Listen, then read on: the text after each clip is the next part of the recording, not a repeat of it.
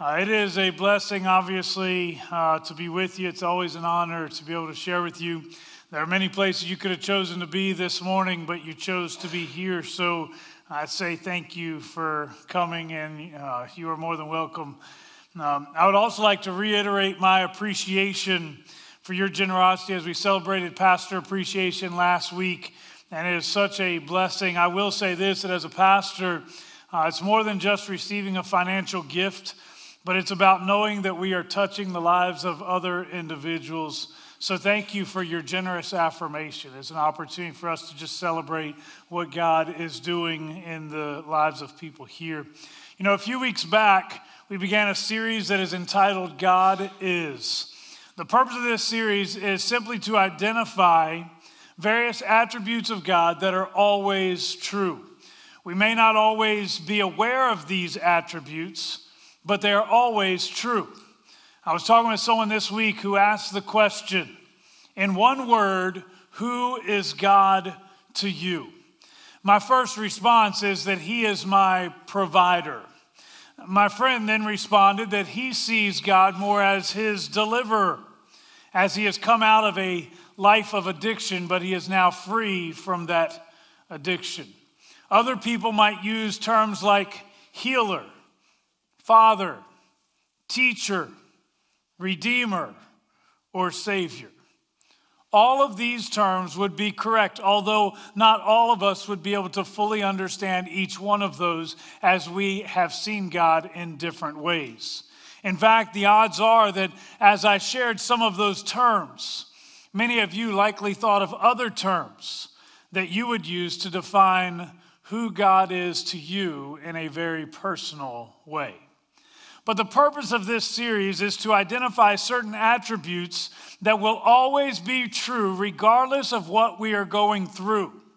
For example, in the first week of this series, Colby identified the fact that God is sovereign.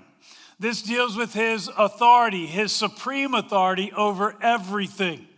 As the King of Kings and the Lord of Lords, God has no limitations. There is no box that he will fit in. Consider just a few of the claims that the Bible makes about God.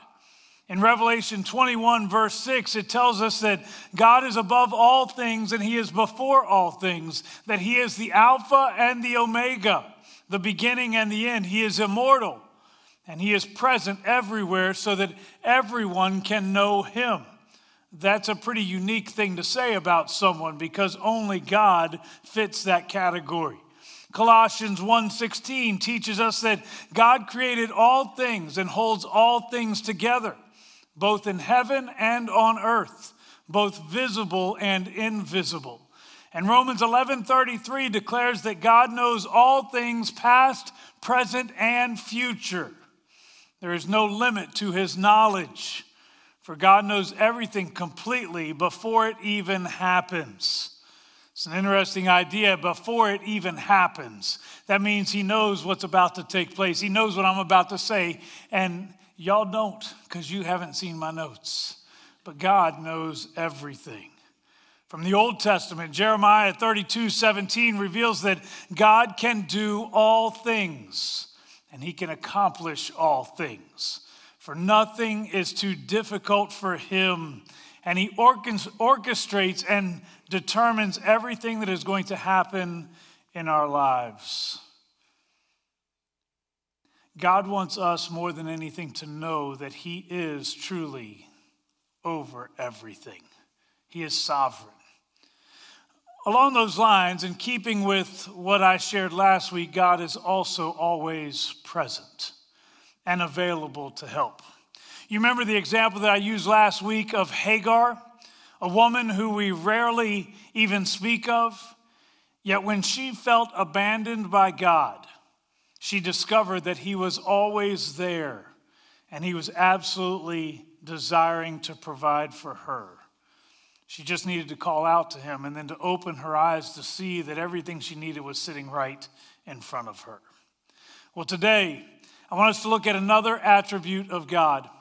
I want all of you to know that God is also our merciful judge. Now, it should be noted that there are two sides to that title. On the one hand, it is great to know that our God is merciful. It's great to know that he is one who extends grace to us. Often the terms mercy and grace are used interchangeably. One basically is God giving us what we don't deserve. The other is God not giving us what we do deserve. Let's do a little exercise real quick. Everyone, on the count of three, I want you to take a deep breath with me. 1, 2, 3. All right, that was mercy. The fact that you were able to take a deep breath, you see, the thing is, if we get what we deserve, we are told already that the wages of sin is death, which means all of us deserve death because all of us have sinned and fallen short of the glory of God. That is his mercy that we were able to take that deep breath today. That we were able to take a shallow breath today is his mercy. That is a welcome thing to us. We love the idea of mercy. When you're in trouble, when you've done something you shouldn't do, you want mercy. You get pulled over on the side of the road, you want mercy from that police officer. We all love mercy when it's being applied to us. Now, we might not always feel the same way when it's somebody else. You ever had somebody fly past you down the road and immediately you see a police officer pulling behind him and you're thinking, yeah, he's getting what he deserves. There are times we don't want mercy, but when it's related to us, we always want mercy. And that's a beautiful thing. But there is another side to him being the merciful judge. It should be concerning to us to know that God is the one who will stand in judgment over us. After all, he is a perfect God, which means he has very high expectations for us. I remember years ago spending some time out hiking in the Badlands. The Badlands are a uniquely beautiful region in South Dakota. What makes them stand out most is the large jagged rocks that seem to be everywhere. As you're hiking through this area, it's easy to see those rocks as potential hazards. You certainly would hate to fall on one of them. But the other side to that is those rocks give you something to grip. When your shoes actually rest on those rocks as you step, the same rocks that are dangerous also give you the ability to climb higher than where you are already. Likewise, God, as a merciful judge, he provides us with a balance of risk and reward. We know that he will hold us accountable, but we also know that he is in many ways, the author of mercy. He is full of mercy toward us.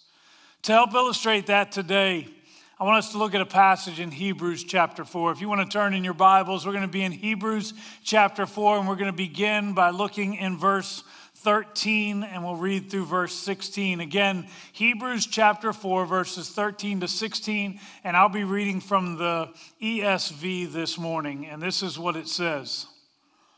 And no creature is hidden from his sight, but all are naked and exposed to the eyes of him to whom we must give account.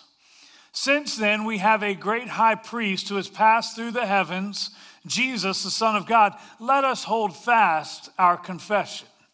For we do not have a high priest who is unable to sympathize with our weaknesses, but one who in every respect has been tempted as we are, yet without sin.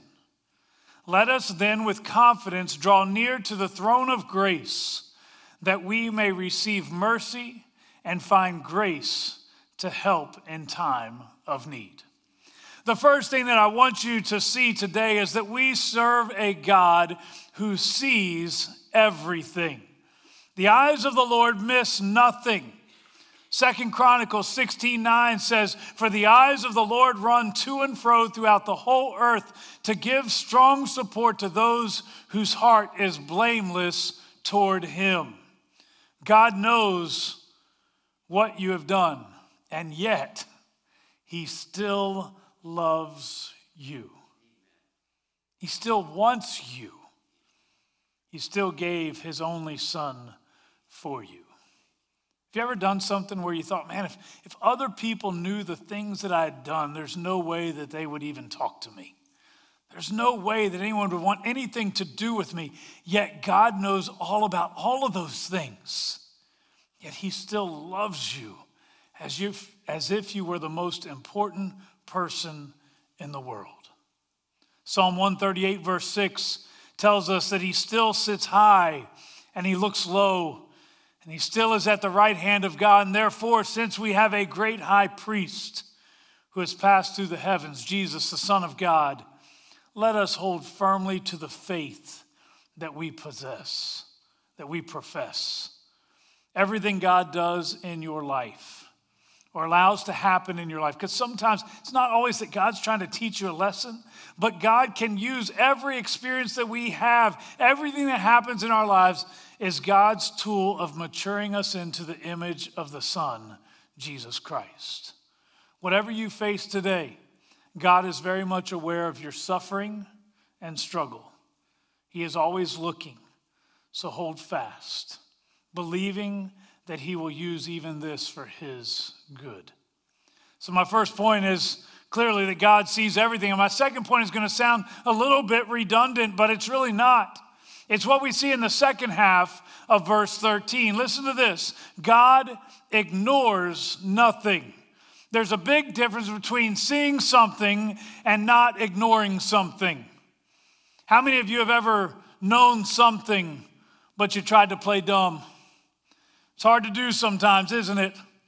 Let me give you an example of this. Imagine that you know somebody had said something derogatory about you, but you let it slide.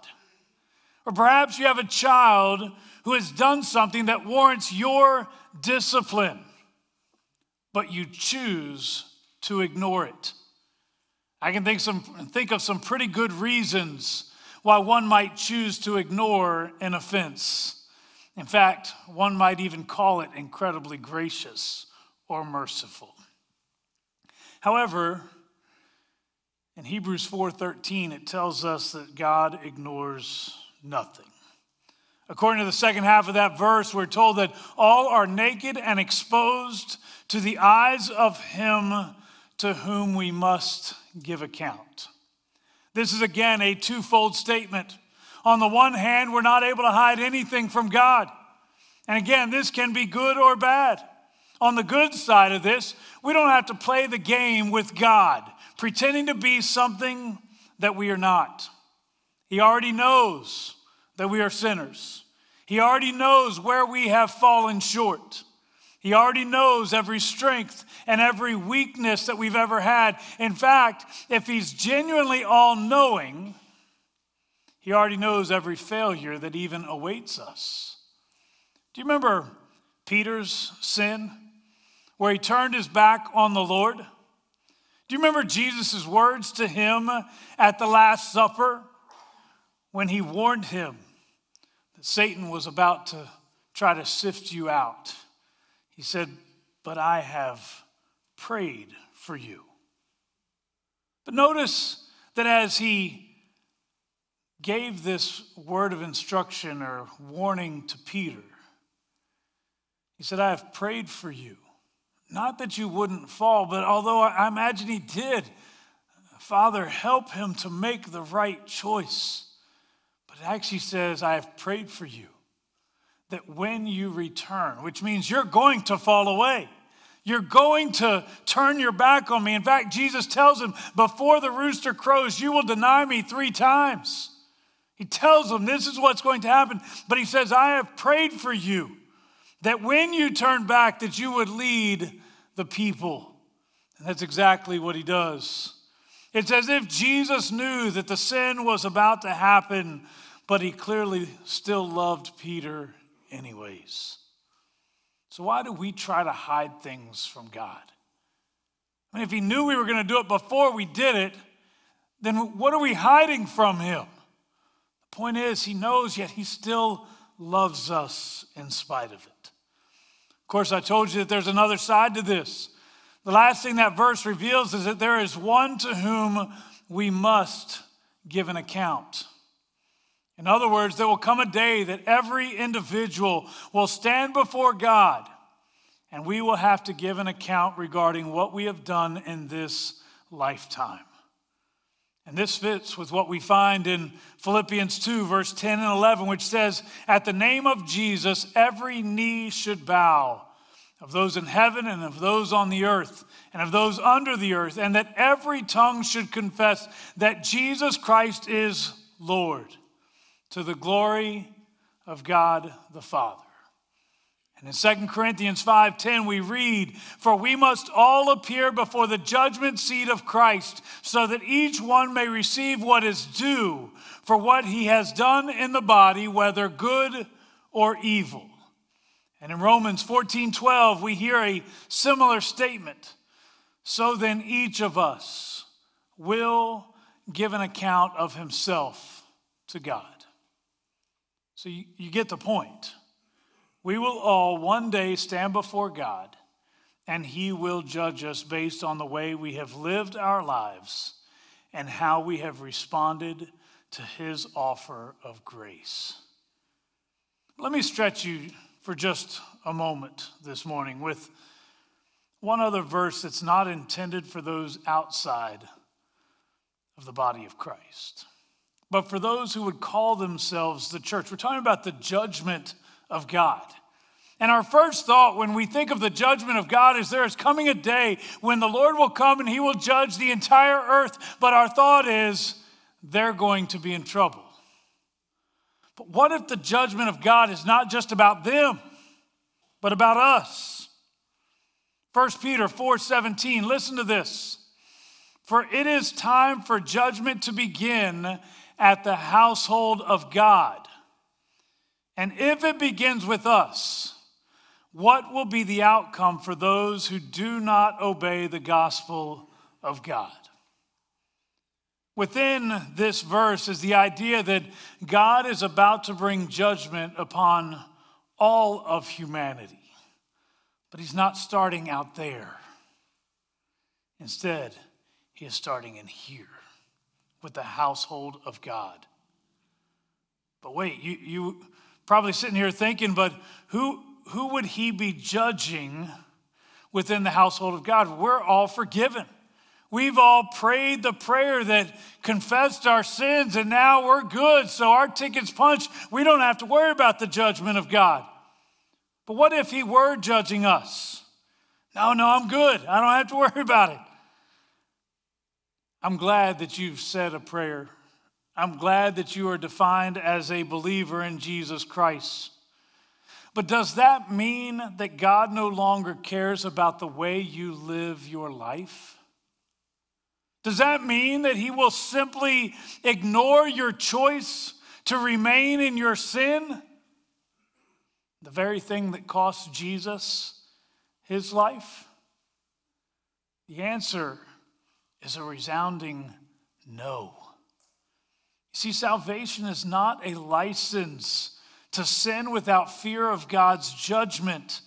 Instead, it is a license to walk away from that sin, believing that God is able to change you completely, and thereby removing the need to fear the judgment of God.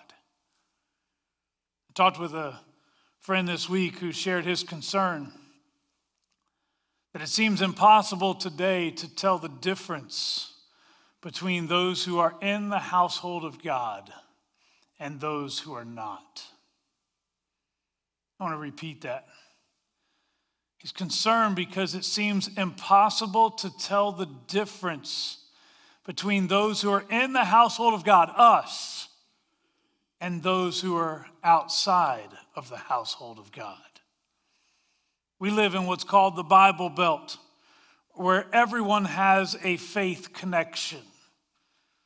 They can remember when they said a prayer, or they grew up in a church, or their family is connected to a church, or their grandpa used to be a pastor, yet they don't live any different from anybody else out in the world.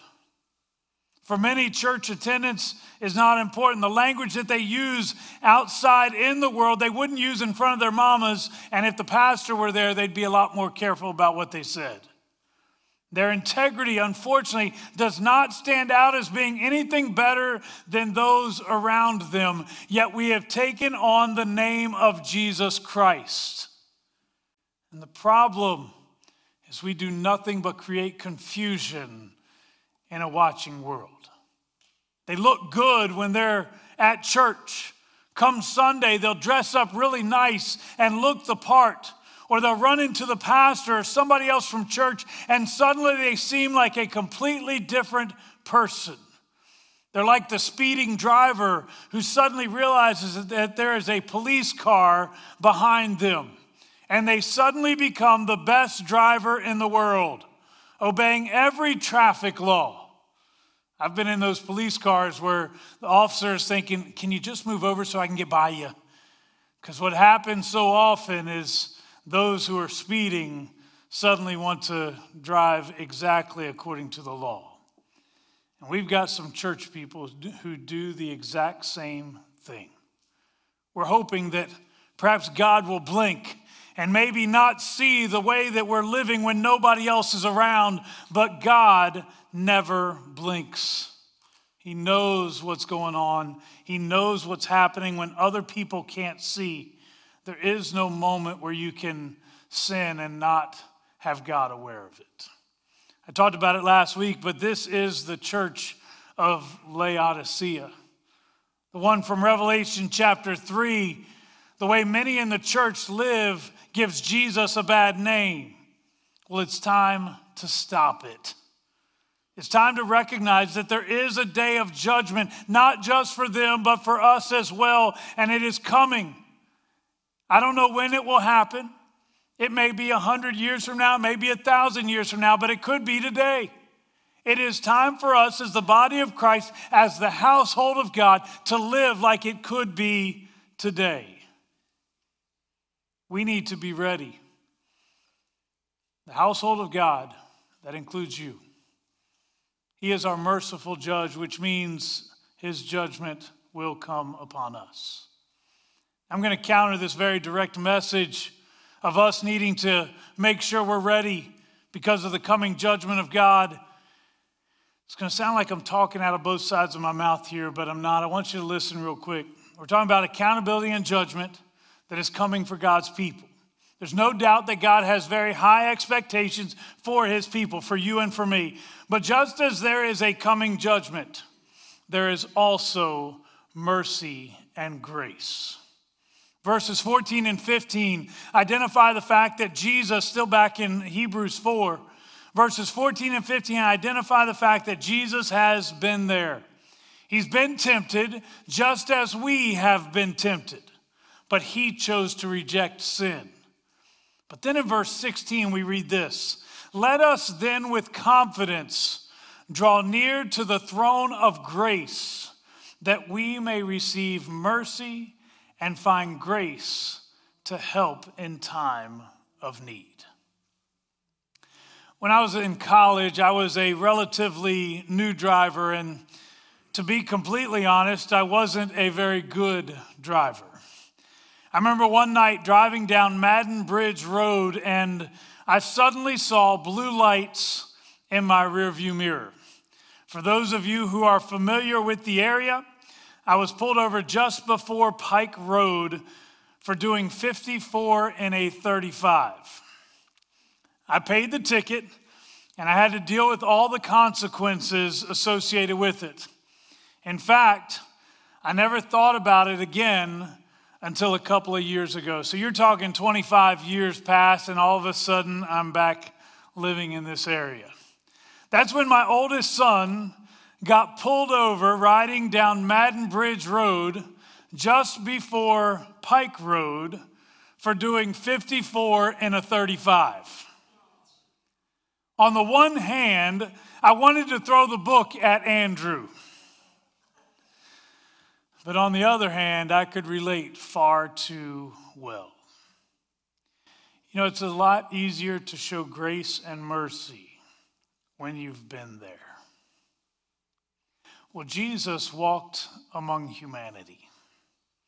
I told you earlier in our scripture passage that he experienced all the same things that we experienced, yet he was without sin.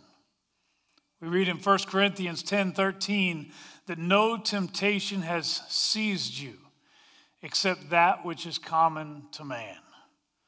What that means is that you're not the first ones to be tempted. In fact, there is nothing new under the sun, according to Solomon. Everything that you face, all the temptations that are there, yeah, they may look a little bit different because it's unique to your particular situation, but it's the same thing that's existed all along. Did you know sexual immorality was not the creation of this current generation? Sexual immorality has been around for a long, long time.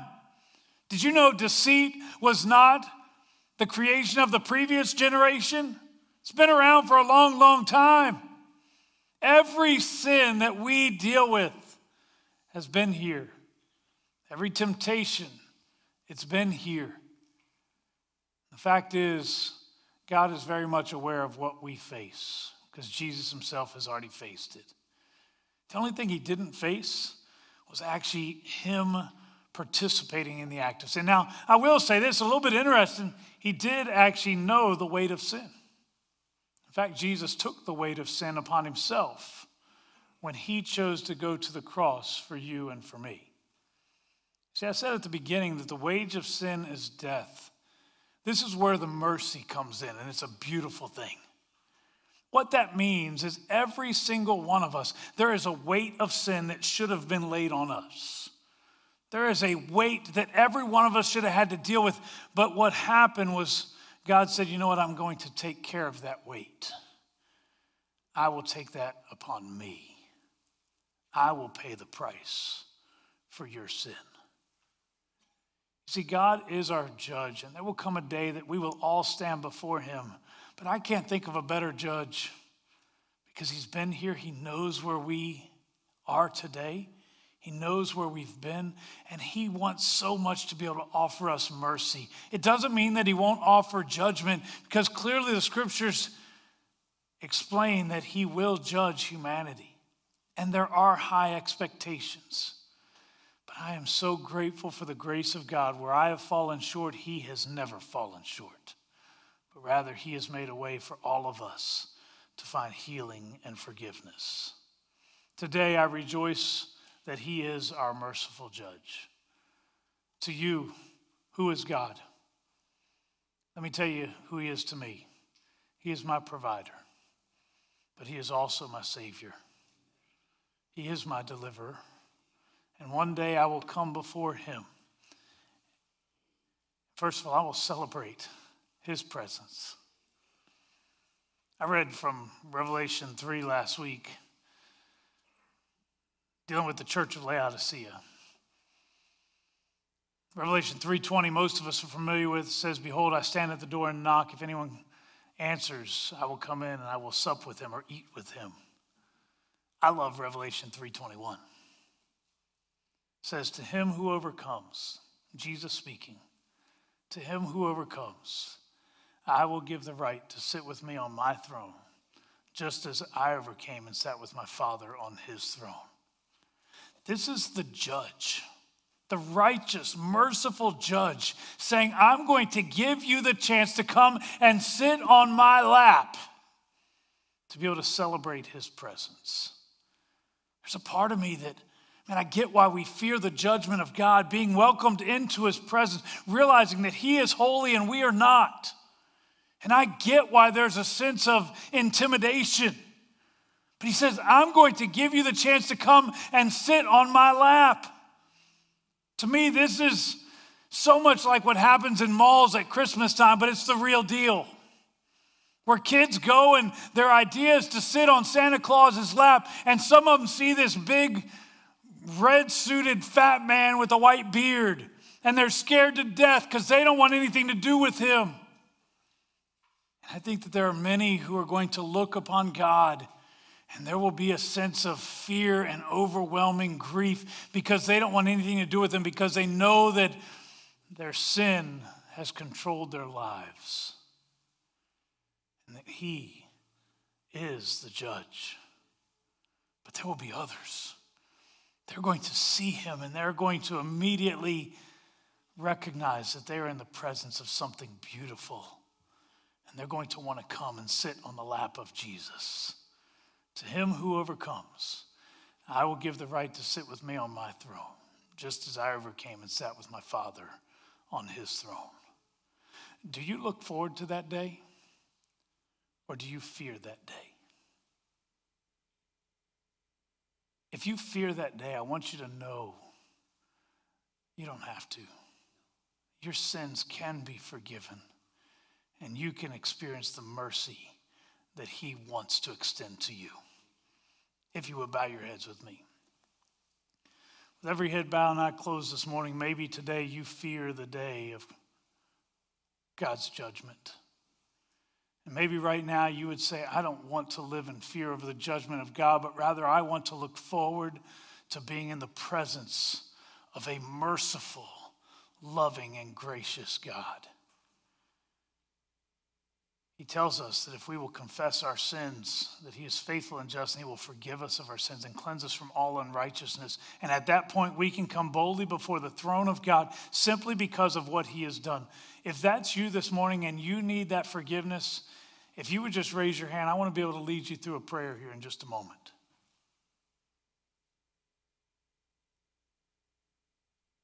Father, we come before you today. And Lord, more than anything, we are celebrating who you are and what you have done for us. Father, you are all of these things. You are all-knowing. You are all-powerful. You're always present to help. But you are also our merciful judge. And we come before you today, and we are very much aware that there is a day of accountability that will come even for those who are inside the household of God.